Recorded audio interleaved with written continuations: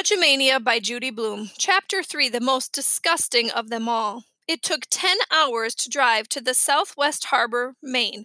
10 hours in the back seat of an old Blazer with Fudge, Tootsie, Turtle, and Uncle Feather, who wouldn't shut up. Some minor birds don't talk at all, but Uncle Feather's not one of them. He'll repeat anything you say. Finally, I dropped the cover over his cage, hoping he'd think it was nighttime. "Go to sleep, stupid," I told him. Stupid is one of his favorite words, but that didn't work either. "Go to sleep, stupid," he chanted, until even Turtle lost patience and started barking. Grandma is really smart, I thought. She's flying up to Maine. As we got closer to our destination, Mom started reading to us from a guidebook. Southwest Harbor is on an island called Mount Desert, she pronounced it. Dessert. "Ice cream, cookies, brownies, pudding?" Fudge sang. Mom kept right on reading. I didn't know why she thinks Fudge pays any attention to her lectures on history. He hears only what he wants to hear. Everything else goes right by him. Founded in 1905, the town of Southwest Harbor. "You call this a town?" I thought as we drove through it. There was one street with a couple of shops, and that was about it. But I could tell Mom was really excited. She put down her guidebook and smiled at my father. "Oh, it's so quaint," she said. "Isn't it quaint, Warren?" And my father smiled back and said, "It's perfect, honey." Fudge chucked Tootsie under his chin. "It's perfect, honey," he said, imitating my father. Then Uncle Feather said, "Honey, honey, honey." For some reason, Tootsie thought that was wildly funny, and she laughed until she got the hiccups.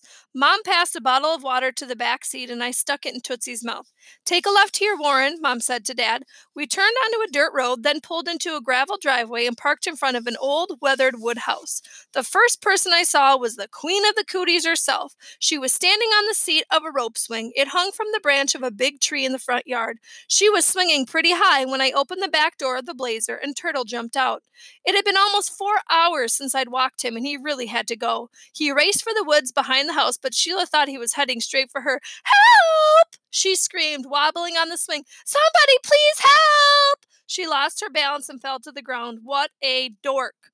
Mom jumped out of the car and ran to her rescue. "It's all right," she said, helping Sheila to her feet. "Turtle just had to wee-wee." How could Mom have used such an embarrassing expression? But then Mr. and Mrs. Tubman, who had also heard Sheila's screams, came running out of the house. "Are you okay?" Mrs. Tubman asked Sheila. "I'm fine," Sheila said, brushing herself off. "It was just that disgusting dog." Before I had the chance to tell her who was really disgusting, a man with white hair called Lemonade. We all headed for the house and gathered around the table on the porch.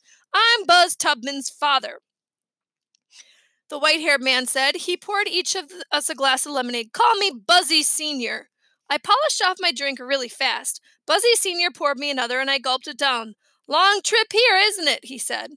10 hours, I said, wiping my mouth again with the back of my hand. He filled my glass again. I didn't even notice until Fudge was watching until then. "You must be really thirsty, Pete." "Yeah," I said. "Remember that time you drank too much Island Punch and you—" I clamped my hand over his mouth. He still doesn't get the difference between stories you tell to strangers and stories you keep to yourself. I looked at Buzzy Sr. "Fudge knows a lot about dinosaurs," I said, hoping to change the subject. But as soon as I took my hand away from his mouth, Fudge laughed. "And Pete knows all about cooties." "Well, you can't know too much about cooties, can you, Pete?" Buzzy Sr. said, smiling at me. "And guess what else?" Fudge said. "I'm getting married under the trees." "Do you know the bride?" Buzzy Sr. asked. "It's Sheila Tubman," Fudge said. "Oh, my granddaughter," Buzzy Sr. said. "Sheila's your granddaughter?" Fudge asked. Buzzy Sr. nodded. "Have you popped the question yet?" "How do you pop a question?" Fudge said. "You have to ask if she wants to marry you," Buzzy Sr. explained. "Why wouldn't she want to marry me?" "It's something you have to decide together," Buzzy Sr. said.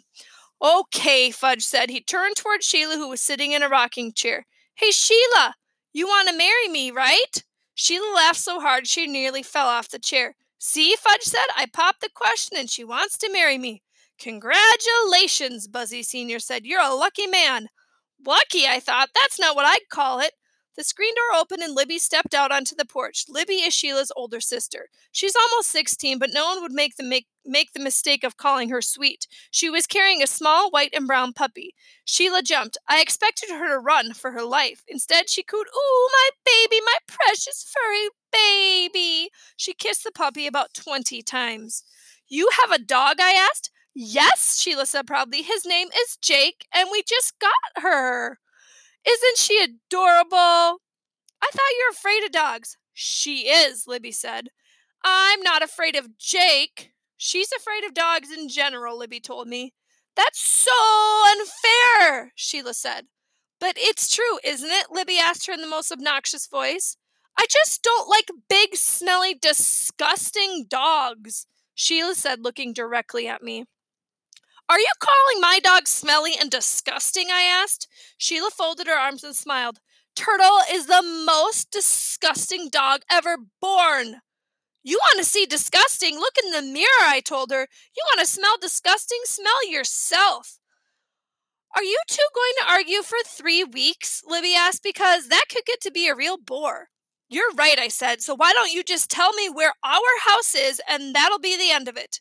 This is your house, Sheila said. I thought this was your house. It's 2 houses, but they're connected. What do you mean, connected, I asked. Did you learn anything in 6th grade, Peter? Connected means attached, joined together. I know what the word means, I told her. Don't worry, Sheila said. There's an inside door that separates your house from ours. An inside door? I thought, how am I going to explain this to Jimmy Fargo? I promised him a forest between our houses, not an inside door. Suddenly we heard a rustling sound, and a minute later, Turtle came tearing out of the woods. A terrible smell followed him. I mean, really bad. Ew! Sheila cried, holding her nose. What's the smell? A thunk, Dad said, holding his. Turtles been saved by a thunk. Oh no, Mom said. She held her nose. Not thunk. They all sounded as if they said the word. They had the worst colds. I would have laughed except for the smell. It was so strong I had to hold my nose, just like the rest of them. This is 2-0 for Wuth, Libby said, grabbing Jake and running back to the house. Do something, Peter, Sheila yelled. What am I supposed to do? He's your dog, isn't he? Let's not panic, Mr. Tubman said. Let's think this through in a logical way. This isn't the time for logic, Mrs. Tubman said. This is the time for action. Tomato juice, Buzzy Sr. said. Put him in a tub of tomato juice. Where am I supposed to get enough tomato juice to cover him? Mrs. Tubman asked. I'll take care of it, G, and Dad said. Don't worry, he headed for the blazer. Fudge chased Dad. Wait for me. Where are you going, Warren? Mom called. For tomato juice, Dad called back. All this time, Turtle was rolling over and over in the grass, trying to get rid of the awful smell. He knew he was in big trouble. I always knew your dog was the smelliest dog in the entire world, Sheila said, and this poof it. For once, I had to agree.